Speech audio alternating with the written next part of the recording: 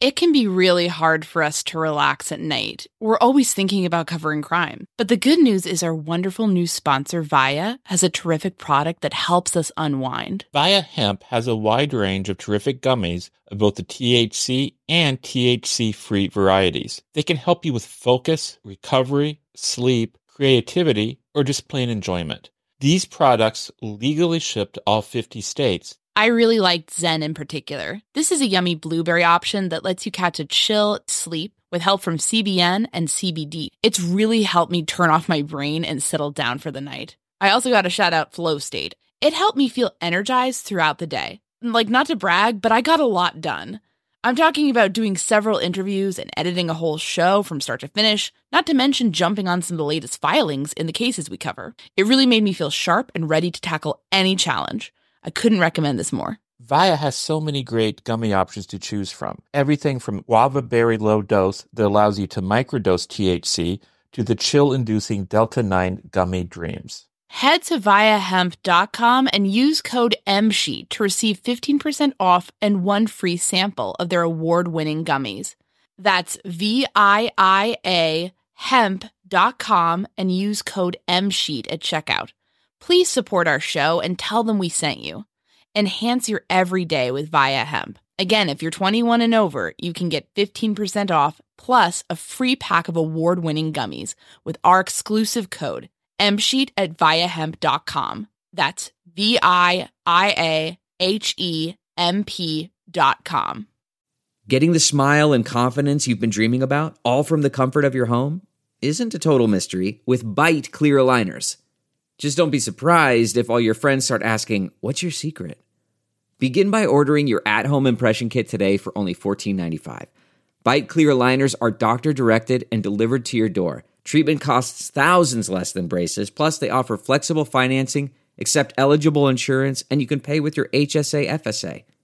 Get 80% off your impression kit when you use code WONDERY at Byte.com. That's BYTE.com.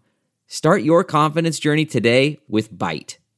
Delve into the shadows of the mind with Sleeping Dogs, a gripping murder mystery starring Academy Award winner Russell Crowe. Now available on digital. Crowe portrays an ex-homicide detective unraveling a brutal murder he can't recall. Uncovering secrets from his past, he learns a chilling truth. It's best to let sleeping dogs lie. Visit sleepingdogsmovie.com/Wondery to watch Sleeping Dogs, now on digital. That's sleepingdogsmovie.com/Wondery. Content warning. This episode contains discussion of the murder of 2 girls. In this episode, we'll be adding 2 new expert voices to the conversation around the Delphi murders. We recently spoke to 2 men who each bring a different skill set to the table. One is a gun expert who has testified at trials before. He'll be weighing in on the bullet evidence from the perspective of a former firearms salesman. The other is a forensic examiner who will talk about some of the science behind the evidence. As we've said before, we'll be drawing on the expertise of a wide variety of different people, including attorneys, firearm experts, and individuals with law enforcement expertise. Some of these people may prefer to remain anonymous. In those cases, please rest assured that we are verifying their identity and their level of expertise before airing their comments. In some instances, the experts may disagree, signifying a more contested subject. In other areas, we may get a bit of a consensus going. Either way, we want everyone who cares deeply about the Delphi case to get the benefit of these insights. We want you to be more informed about the issues, as many of these topics may not be apparent to anyone outside of these fields.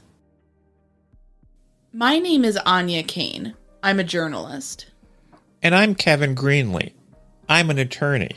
We first connected while looking into the Burger Chef murders, an Indiana cold case. Together, we built a spreadsheet documenting hundreds of cases of restaurant-related homicides. That original spreadsheet gave way to our podcast, The Murder Sheet. Now we maintain that same research-centric, investigative approach as we look into all sorts of homicides, including unsolved cases, historical crimes, and, of course, restaurant murders. We don't just chat about the headlines. Our podcast is a platform for our journalism. The Murder Sheet focuses on investigative reporting, thoughtful analysis, thorough research, and in-depth interviews. We're the Murder Sheet. And this is The Delphi Murders, conversations with a firearms expert and a forensic examiner.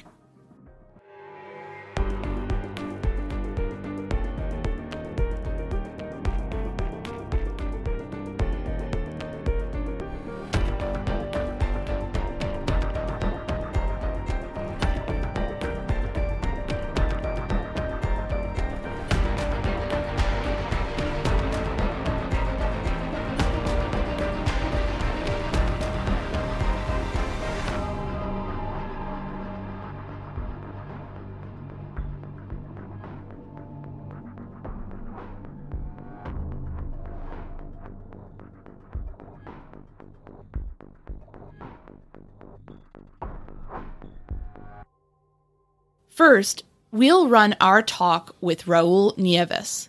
He's a Navy veteran with a background in engineering and working with metals. He's also worked in firearms sales and has testified for the prosecution in criminal cases involving firearms. He was kind enough to write us up a brief report on the bullet evidence in the Delphi case. We'll be getting more of his thoughts on the evidence included in the probable cause affidavit in the following conversation. Tell us more about the Sig Sauer P226 for folks who are not aware of, what that sort of model represents or how it's viewed.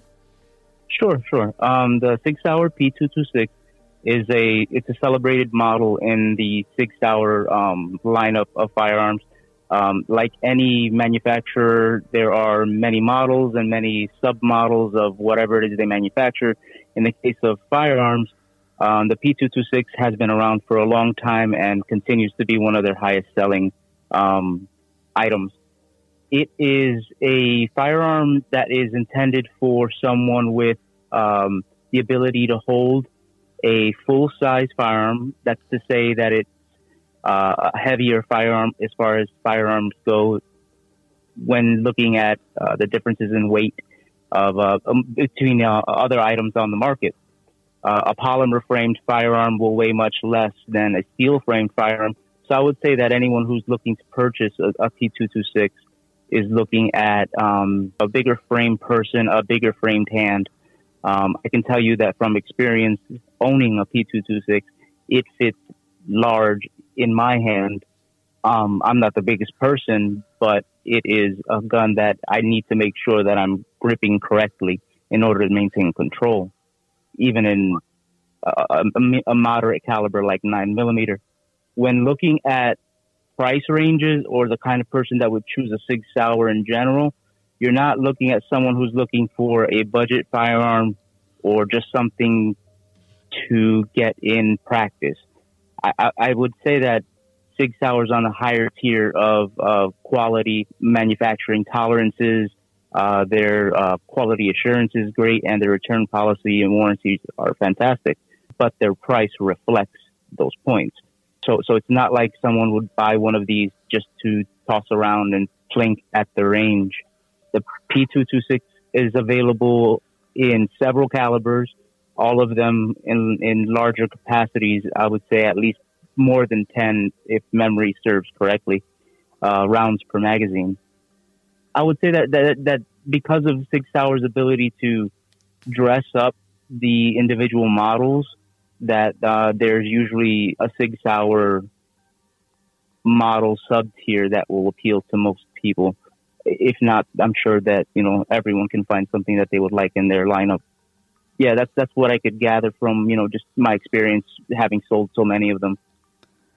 It sort of sounds, and tell me if this is the wrong impression I'm getting, it sort of sounds like it's not necessarily like a beginner gun because it is more expensive and more high quality. Yeah, definitely. It's definitely for someone who's either going to have it as a point of regard, meaning to say, they might carry something daily, or they might go to the range with one thing, but when it comes to bragging rights, someone might say, "Hey, I have a P226 at home. It's a safe queen," is basically saying that it doesn't leave the house or the safe very very often. But absolutely, it's not like for someone who didn't know what they were doing. One thing you mentioned is the regarding the double action / single action trigger mechanism.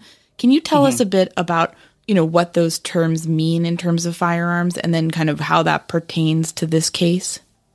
Sure, absolutely. So within the school of thought of firearms carrying, the carrying with a round in the chamber, or the ideality of the term cock, locked, and loaded, or even just the other side of the coin where people want to carry with the chamber empty. Depending on the firearm that you choose, it may vary your desire to carry with a round in the chamber or not. Now, the way this relates to double action, single action, is that in the case of the P226, if it was carried at any point before an incident or its use without a round in the chamber, then the action will have had to have been cycled twice by hand to eject an unspent round. And that doesn't seem fluid or logical in the sense of why someone would have to feel that they would need to pull the action. The action of the firearm would strip a round from the magazine and load it into the firing chamber. If it was being carried without a round in the chamber, then you would only have to do that once to then make it a functional firing firearm. Why it would have been done twice is illogical to me. So my argument is that it was already being carried with a round in the chamber, and that the action was cycled by hand, probably to draw attention to the sound of it. If the individual carrying the firearm cycled the action and a unspent round ejected, that's all that they would have needed to do to, I would say, draw attention or control to having two individuals there. In this case, I would say that it doesn't make sense that it wasn't already chambered when it was carried to where it was presumably of use to the assailant. Right. And when you mention kind of the idea of, why would somebody do this? Is it, are you thinking kind of an element of control, kind of, would it make a certain sound that might, kind of... The action of a firearm is distinctive, and ultimately, thinking in terms of the situation at hand where there are two victims and respectively one or more people, if the firearm's action was cycled and a unspent round was ejected, that really wouldn't do more than just make noise. It wouldn't fire the firearm. It wouldn't serve a purpose to the person wielding the firearm other than to draw attention to the firearm. Right. And then thus perhaps be a method of control.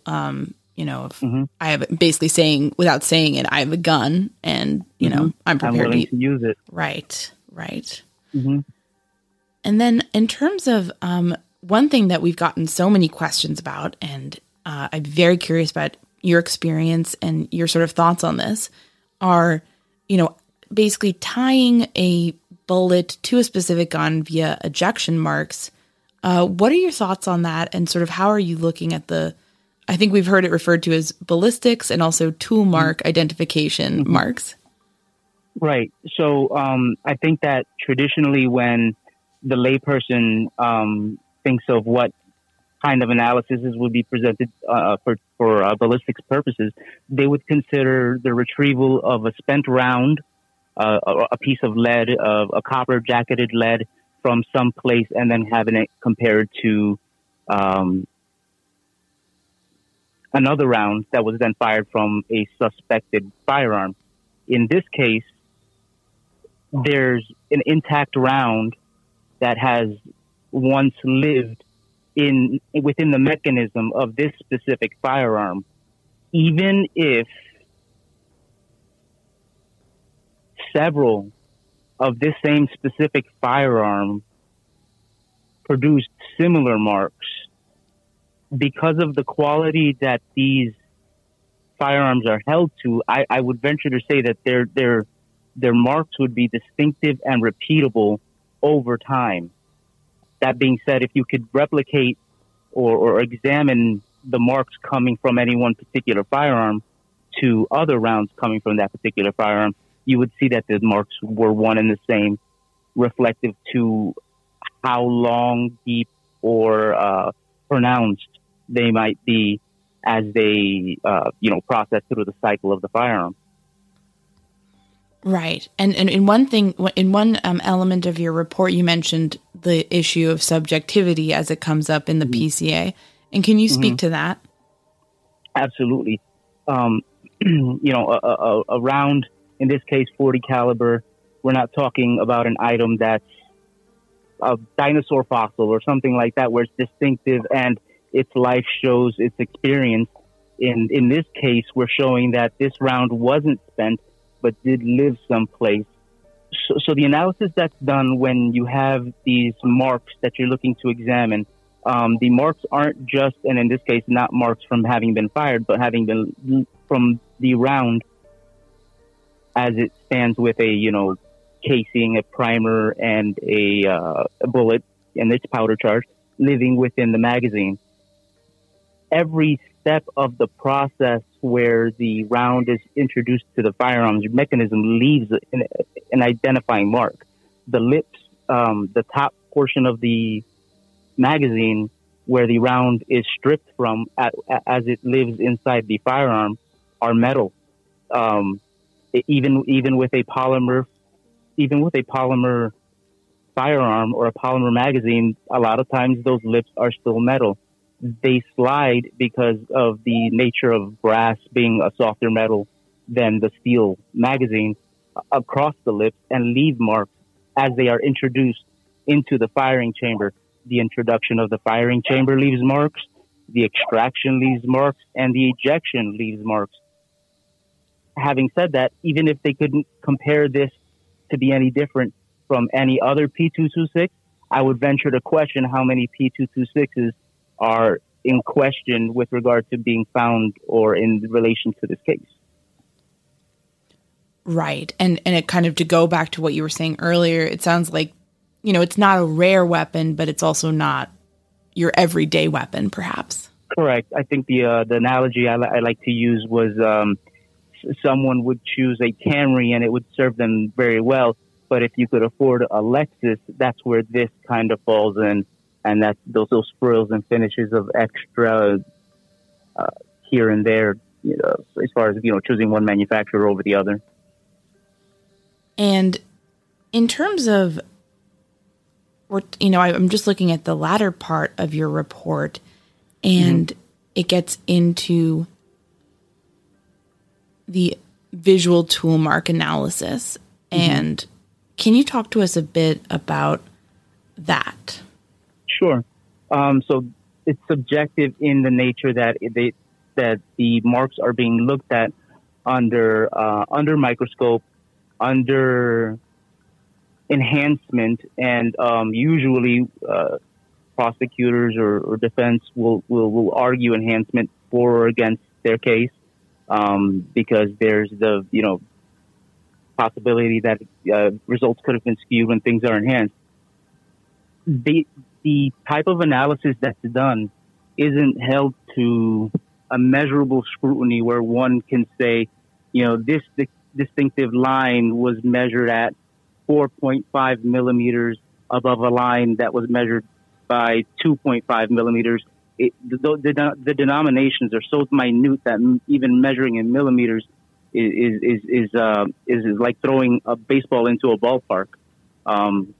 You would probably need to have, and most departments and most localities don't have accesses to something like an electron scanning microscope, where the surfaces of these materials would be scanned, and then the average depths would be, measured and evaluated for congruency. That's as far as anyone in as far as we stand in scientific, analysis could go to measure the differences between any one thing or another when it comes to having left marks distinguishable in a firearm. And most places don't have that kind of machinery available to them. So we're stuck with, unfortunately, being scientific when being subjective, although those two things kind of, compete. That makes a lot of sense. And I guess, in terms of your overall experience, when you're reading this, when you're reading through the probable cause affidavit on what bullet evidence they say they have so far, what's just based on the limited information we all have, do you feel like it sounds like they have something pretty strong in terms of evidentiary quality, or is this something that you would be, hoping they might have a little bit more than just that? In my mind, they've probably, if all we're being told is that an unfired round was tied to a firearm, they probably have more than one way to tell that this ejected round is related to, the person in question. Even to say that, they served warrants. I imagine at this person's home, they could have found more of the same ammunition that was distinctive in any other way, because there are also, specialty ammunitions. He could have bought some type of fancy round that, looks pretty when it's not in the box. It could be any one of those things that tie this round to this individual. This has all been very interesting and very helpful. Yeah. We really appreciate it. Is there anything we didn't ask you that you feel it's important for people to be aware of? Or anything that you didn't put in the report that you think, people should know? I think that there's definitely a lot to be said, and a lot of time has passed. And I think that with that being said, hopefully we're just doing Abby and Libby doing right by them. That's hopefully what we're doing here. Absolutely. Yeah. I think that's what everybody who's been following this case certainly wants, that, it'll be at some point, some, people who did this or the person who did this will be held accountable and, exposed and also convicted. Absolutely. I've got a little girl, and true crime, though it is a bit of a morbid subject. When it hits home, you see things that you have to hold most dear, and you have to try to contribute. So that's ultimately my motivation for trying to contribute here. We'll be back in a moment with our second interview. In the meantime, let's hear a moment from our terrific sponsors. A weight loss journey can feel like a lonely struggle, but it doesn't have to be. For so many of us, lifestyle changes, like deciding to lose weight, adopting a nutritious diet, and taking up fun exercises, are all about putting our own health and wellness first. But it can be really hard to know where to begin, or how to keep the weight off once we've seen some progress. Quick fixes like soup diets and juice cleanses are unsustainable. There's a much better way to embark on this journey that over 200,000 people have already chosen. We're talking about the Row Body program. Here's how it works. Row gives you access to one of the most popular weight loss shots on the market. Their Row Body program then sets up a comprehensive weight loss program tailored to your specific lifestyle, health status, and goals. In addition to the weekly shot, you get one-on-one coaching with a registered nurse. That can help you adopt and stick with lifestyle changes like exercise routines and nutritious diets. It's a comprehensive program that sees participants lose 15 to 20% of their weight in a year on average. But the real benefit is that you keep that weight off. This is weight loss at its most sustainable. With Roe, the average weight loss is 15 to 20% of your weight in 1 year, in conjunction with healthy lifestyle changes. BMI and other eligibility criteria apply. Go to roe.co/msheet. Sign up today and you'll pay just $99 for your first month and $145 a month after that. Medication costs are separate. Go to roe.co/msheet. That's ro.co/msheet. CarMax is putting peace of mind back in car shopping by putting you in the driver's seat to find a ride that's right for you. Because at CarMax, we believe you shouldn't just settle for a car. You should love your car. That's why every car we sell is CarMax certified quality, so you can be sure with upfront pricing that's the same for every customer. So don't settle. Find love at first drive and start shopping now at CarMax.com. CarMax, the way car buying should be. Okay, picture this. It's Friday afternoon when a thought hits you. I can spend another weekend doing the same old whatever, or I can hop into my all-new Hyundai Santa Fe and hit the road. With available H-Track all-wheel drive and 3-row seating, my whole family can head deep into the wild. Conquer the weekend in the all-new Hyundai Santa Fe. Visit HyundaiUSA.com or call 562-314-4603 for more details. Hyundai, there's joy in every journey. The next expert in this episode will remain anonymous, as he is a practicing forensic examiner in a state that is not Indiana. We have verified his identity and work records independently. In order to disguise his voice, we transcribed the interview. I will be reading his quotes. The reason we are keeping his name out of this is because we do not want him to land in professional hot water for speaking with journalists. I want to get your thoughts in general on some of the information that's been publicly released in the Delphi case so far. Given your expertise, how are you looking at this? What are you seeing? So, this case is very intriguing. Some of the evidence they have used to apprehend Mr. Allen is intriguing, to say the least. So let's go with the bullet in general, or the cartridge that they found at the scene. The examiner that did the examination on the firearm, along with a comparison to the extractor marks, from what I read, based off all of the test methods that he used, this is very common in the forensics community. So it's nothing that is out of the ordinary per se. In regards to the marks that he was identified on, it's not something that's unheard of. What the examiner is saying is that that cartridge, in his or her opinion, was in that firearm and extracted and ejected out without any firing. Let's put that into layman's terms. All comparative disciplines were basically looking for individuality marks or individual characteristics, right? We have two sets. We have class characteristics along with individual characteristics. Your class characteristics are your typical manufactured items or features on the firearm. The tool period where a group of those firearms, those tools, will share those characteristics. So let's say at a screwdriver factory, we have all flathead screwdrivers, right? That's a class characteristic. But if you look at one flathead screwdriver on a microscopic level, we're talking 1, 2, 3, 4 times magnification. Whenever tools are manufactured, believe it or not, by other tools, well, the theory of firearm and tool mark identification is that one tool will impart its characteristic onto the other tool. And depending on which one is softer, one will retain the characteristics of the other. So if we have like a stainless steel tool and a brass tool, the metal brass is going to be softer than steel. So the characteristics on the steel is going to mark upon that softer object. Does that make sense? Yes, that does make sense. Okay, so what the examiner has come across is that, well, whenever a cartridge is loaded into a firearm, it goes from the magazine, and then the slide will push that cartridge into the chamber.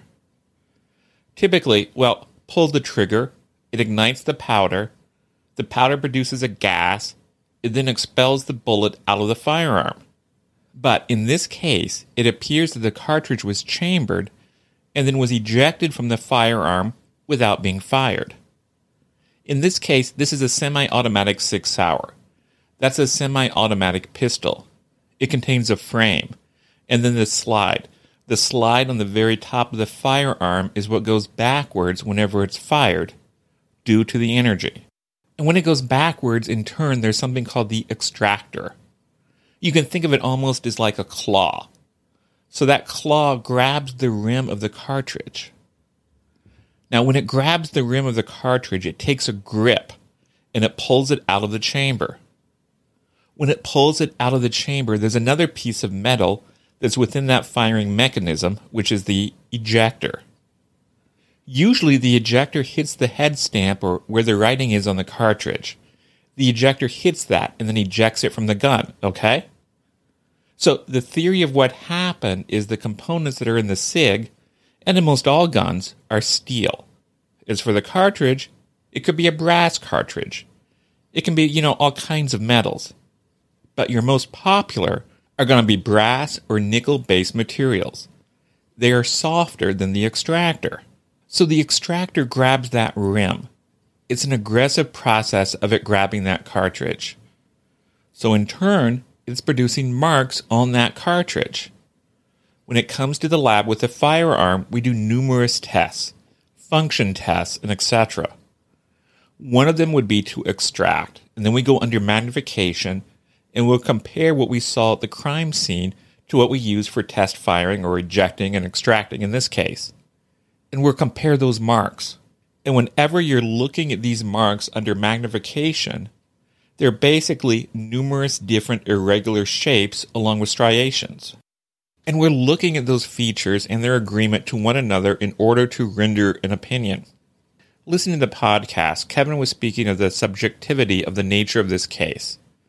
Well, what the examiner is seeing, there's no subjectivity about that. So the shapes that he's seeing, the striations that he's seeing, the agreement that he's seeing, that's all objective. That's all there. If he was to blow that up, even potentially a lay person would be able to see that. Okay, these things look the same, especially when they're lined up. The subjectivity comes in regarding the weight of significance or the amount of information that is in correspondence to render that opinion.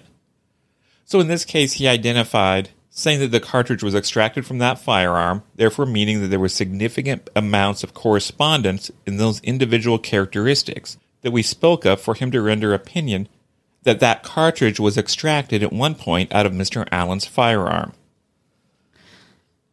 That's very helpful. I guess one area that we're trying to figure out, and I feel like we've kind of gotten some information on one side and then some information on the other side, is are they able to exclude other Sig Sauer P226s through this process in your view? I guess what we're trying to figure out is how strong the evidence is regarding the bullet evidence. I got you. Ideally, we would look for more information. There's something called chambering marks. Whenever the cartridge goes into the chamber of the firearm, the chamber will scratch the sides of that cartridge. Those are also unique as well. But whenever we come to saying, could another firearm produce those same marks, well, we aren't able to examine all firearms in the world, right? That's kind of obvious.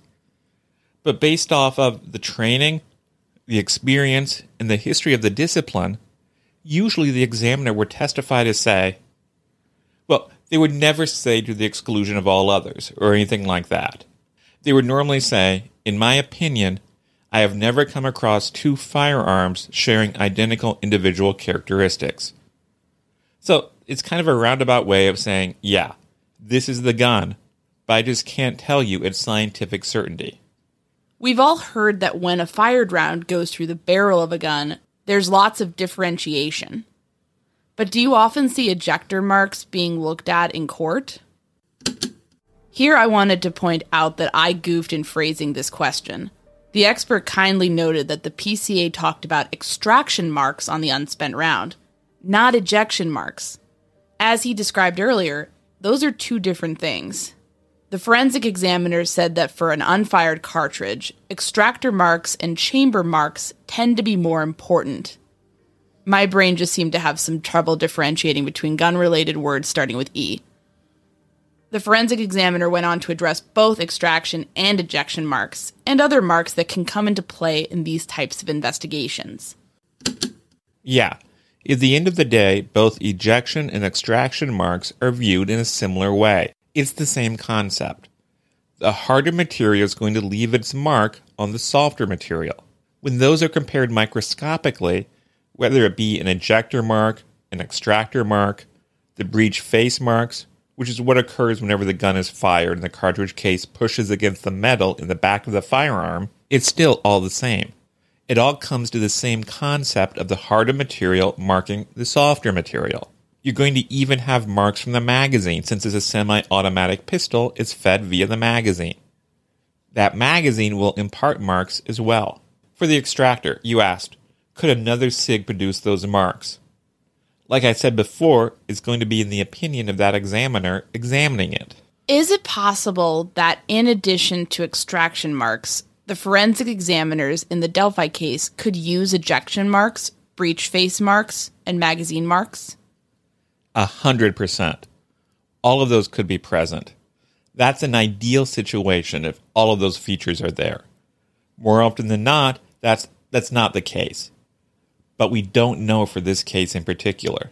Yeah, we definitely don't know. But you're saying that in most cases, there wouldn't be all of the above necessarily. Yeah. They may have all the marks, but the marks may not be good enough to form that identification opinion. We understand that defense attorneys are calling into question more tool mark identification methods in recent times. Given your experience in the courtroom, is that something you're seeing as well? Or is that something that's kind of par for the course and that tool mark identification methods tend to still be pretty accepted? Well, I would say yes and yes. The United States government released two documents, the NAS report and the PCAST report. Both of these were conducted by agencies in academia. They did target certain disciplines, one being bite marks, one being footwear and tire, and one being firearms.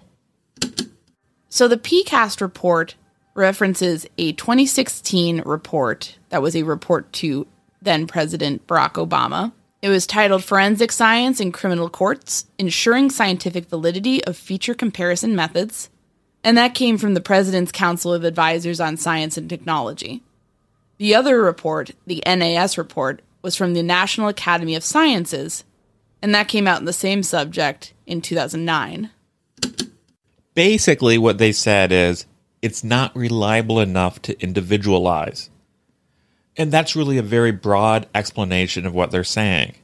Defense attorneys have latched onto that. So a lot of times they're trying to get forensic evidence, especially from your comparative disciplines, to be thrown out. That's an ideal situation for the defense attorneys.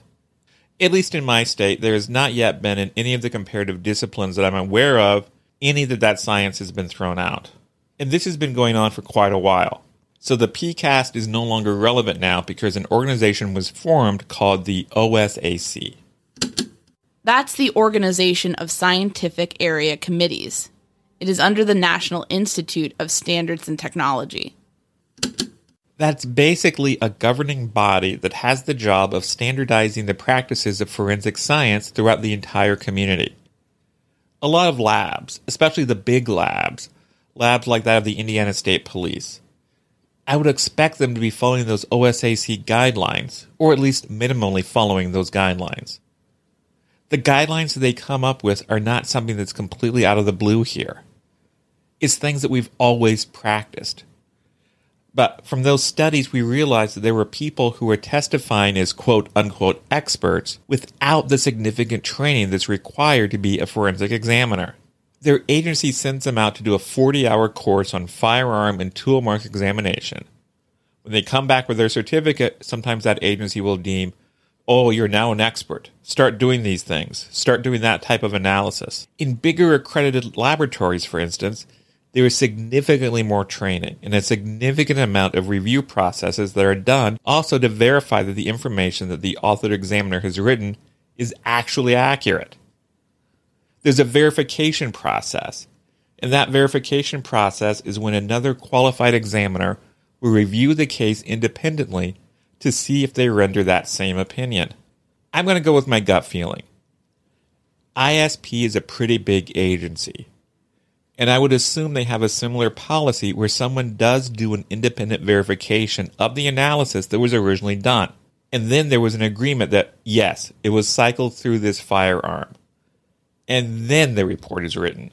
One thing that's come up is the possibility that the case could turn into dueling experts.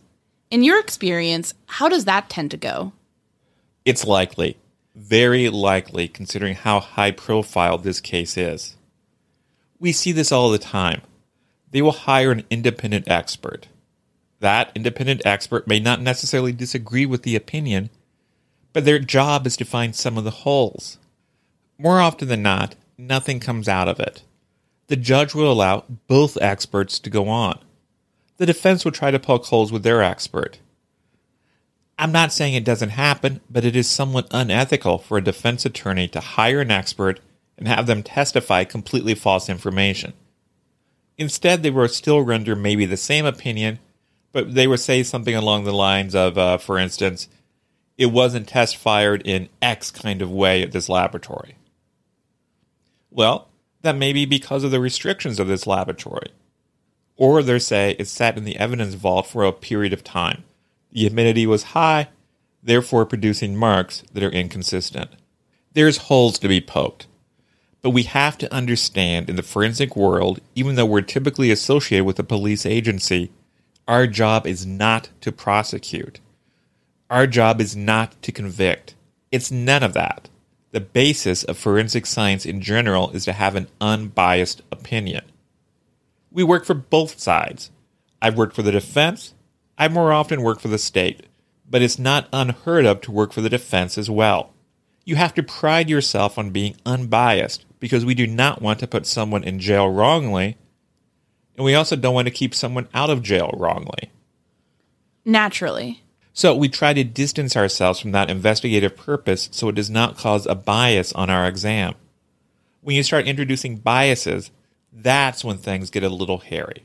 When you're looking over the PCA and what's been released so far, are you surprised that there isn't more forensics mentioned in there? Are you surprised that there isn't more forensics announced yet? Or is that just something that tends to be like they put out one thing in their PCA and then hold the rest for trial? I guess, what's sort of your experience with that? That's pretty much the experience. They will put in just enough to give that probable cause. I will not be surprised if there's significantly more forensic analysis done in all sorts of disciplines. That bullet could have touched DNA, which may bring back someone completely different than Mr. Allen. But then there's an explanation of, why is this bullet here if you weren't even around? But in my experience, they're put what they need for the probable cause. And I think what they have for the probable cause of that firearm analysis is pretty damning. It's not necessarily saying Mr. Allen is guilty. It's just saying there's enough information here that we need to make sure he's not a flight risk. That we need to detain him and keep him put until we finish the investigation. Is there anything we didn't ask you about that you feel our audience needs to know? Or any misinformation you've seen out there that you want to talk about? I think one of the things that provoked my email to you was the thought of it being, it wasn't you guys, but the thought of it being labeled a phony science. And it's like, oh, that hurts my heart. This goes back many, many, many years. Calvin Goddard was the godfather of firearms examination. That goes back to the old days of fully automatic Tommy guns, the Valentine's Day Massacre, things like that. This is how far back it goes. It's been relevant and accepted and admissible since then. Calvin Hooker Goddard is an important name for true crime fans to know about. He was a forensic scientist who essentially helped professionalize the realm of forensic ballistics. He edited a publication called the American Journal of Police Science. It was so influential that FBI Director J. Edgar Hoover became a contributor. One of his most famous cases was the 1929 St. Valentine's Day Massacre, which involved the grisly murder of 7 Chicago gangsters. He also tested evidence on behalf of supporters of Nicola Sacco and Bartolomeo Vanzetti, 2 anarchists convicted of murdering a security guard, Alessandro Baradelli, and a paymaster, Frederick Parmenter. during a robbery in 1920. His ultimate conclusions supported their guilt. Okay, picture this. It's Friday afternoon when a thought hits you. I can spend another weekend doing the same old whatever, or I can hop into my all-new Hyundai Santa Fe and hit the road. With available H-Track all-wheel drive and 3-row seating, my whole family can head deep into the wild. Conquer the weekend in the all-new Hyundai Santa Fe. Visit HyundaiUSA.com or call 562-314-4603 for more details. Hyundai, there's joy in every journey. Audible is the destination for thrilling audio entertainment. Allow your imagination to be piqued by stories that are brought to life through captivating sound design, eerie soundscapes, and dynamic performances. As an Audible member, you'll be able to keep your heart rate up month after month because you can choose one title a month to keep from the entire catalog, including the latest bestsellers and new releases. If you're in the mood for a shocking psychological thriller, check out None of This Is True by Lisa Jewell. Embrace brand new exclusive thrillers from best-selling authors who are guaranteed to keep you gripped. New members can try Audible free for 30 days. Visit audible.com/thrill or text thrill to 500-500. That's audible.com/thrill or text thrill to 500-500. You can host the best backyard barbecue when you find a professional on Angie to make your backyard the best around. Connect with skilled professionals to get all your home projects done well. Inside to outside, repairs to renovations. Get started on the Angie app or visit Angie.com today. You can do this when you Angie that. In forensics, we're 100% open to critique. All we want to do is get better. And the only way you're going to get better is if people start to question things. That's why we developed the OSIC, to make sure that everyone has good training and everyone's somewhat following the same protocol. So you don't have these unqualified experts testifying and the jury weighing their opinions based off that. I think a lot of the errors in forensic science, well, I don't think. There's many black box studies that say forensic examiners err on the side of caution more often than not. So usually we have more false negatives than we do false positives. The false positive is under a percentage point, typically all around. Is that nationwide? I'm just trying to contextualize that stat. I don't know if it was nationwide or worldwide, but it was a large black box study that was conducted in the footwear discipline. But like I said, these are all pattern disciplines. The false negatives are far more common. Where it gets a little gray and far more subjective is whenever it's in the gray area. So the conclusion scale is a little broad whenever an examiner is trying to render an opinion based off of the information that they've received from the evidence, the empirical information. And whenever it's not enough to eliminate the tool and it's not enough information to identify the tool, where now we are in a full-blown range of inconclusive. It might be enough to say, well, it's more than likely this gun, but I can't say for certain. I'm putting it very, very much in layman's terms, along with, this doesn't really look the same, but it's not enough to absolutely, conclusively say that it's not this tool. A lot of your subjectivity is in that gray area. But at the end of the day, it's inconclusive for a reason. That whole gray area is inconclusive. So you would expect the subjectivity to be all over the place there. And I think it's important for both defense and state attorneys to make sure that they're aware of that. Because there have been times where I'm in court and it's an inconclusive, but yet they make it sound like it's gold. It's just circumstantial. What are the odds? But at the end of the day, that's the jury's decision about how strong that is. But the attorney can make it seem stronger than what it really is. One aspect of this that we've heard about that I did want to run by you is the idea that with this model of gun and with the kind of mechanisms involved, the extractor and the ejector parts can kind of be swapped out basically, or can kind of be put into other guns. Would that complicate being able to identify a gun? There's a lot of parts of the firearm that can be replaced when it's broken or things like that. But could someone in theory remove that extractor and put it into another Sig Sauer? Sure. The likelihood of that? It's pretty nil. That case was 2017, and then they examined that in October and he was able to identify that, that's pretty damning. Because if we go with the theory of taking the extractor out and putting in another gun, that would mean that Joe Schmo went down there, ejected a cartridge, and he knew of Mr. Allen. He borrowed Mr. Allen's gun. He put that into his gun, and then it stayed dormant for 5 years. Right. And if that happened, then why wouldn't Richard Allen say, hey, that guy borrowed my gun? Right. I took this gun into the gunsmith to repair it, and it was a used part. Well, that would explain a lot, right? But we would expect to see some sort of paperwork, invoice, things like that would say that. But the likelihood is pretty nil. We get that all the time. It's like, oh, we can exchange the barrel, and then the barrel will be different. The likelihood of a criminal to have the means and the wherewithal to do that is pretty nil. We want to thank Raul and the forensic examiner for sharing their insights with us. As a reminder, we'll be continuing to bring on more experts with all sorts of relevant backgrounds to talk about this case. You'll likely find that some of the experts disagree on certain points, and that some may share opinions that clash with one another. Some will have concerns about some of the evidence mentioned in the probable cause affidavit. Others will tell us that it's strong and shaping up to be a solid case. In our view, that's all okay. Disagreement and differing opinions, as long as they're rooted in expertise, are fine.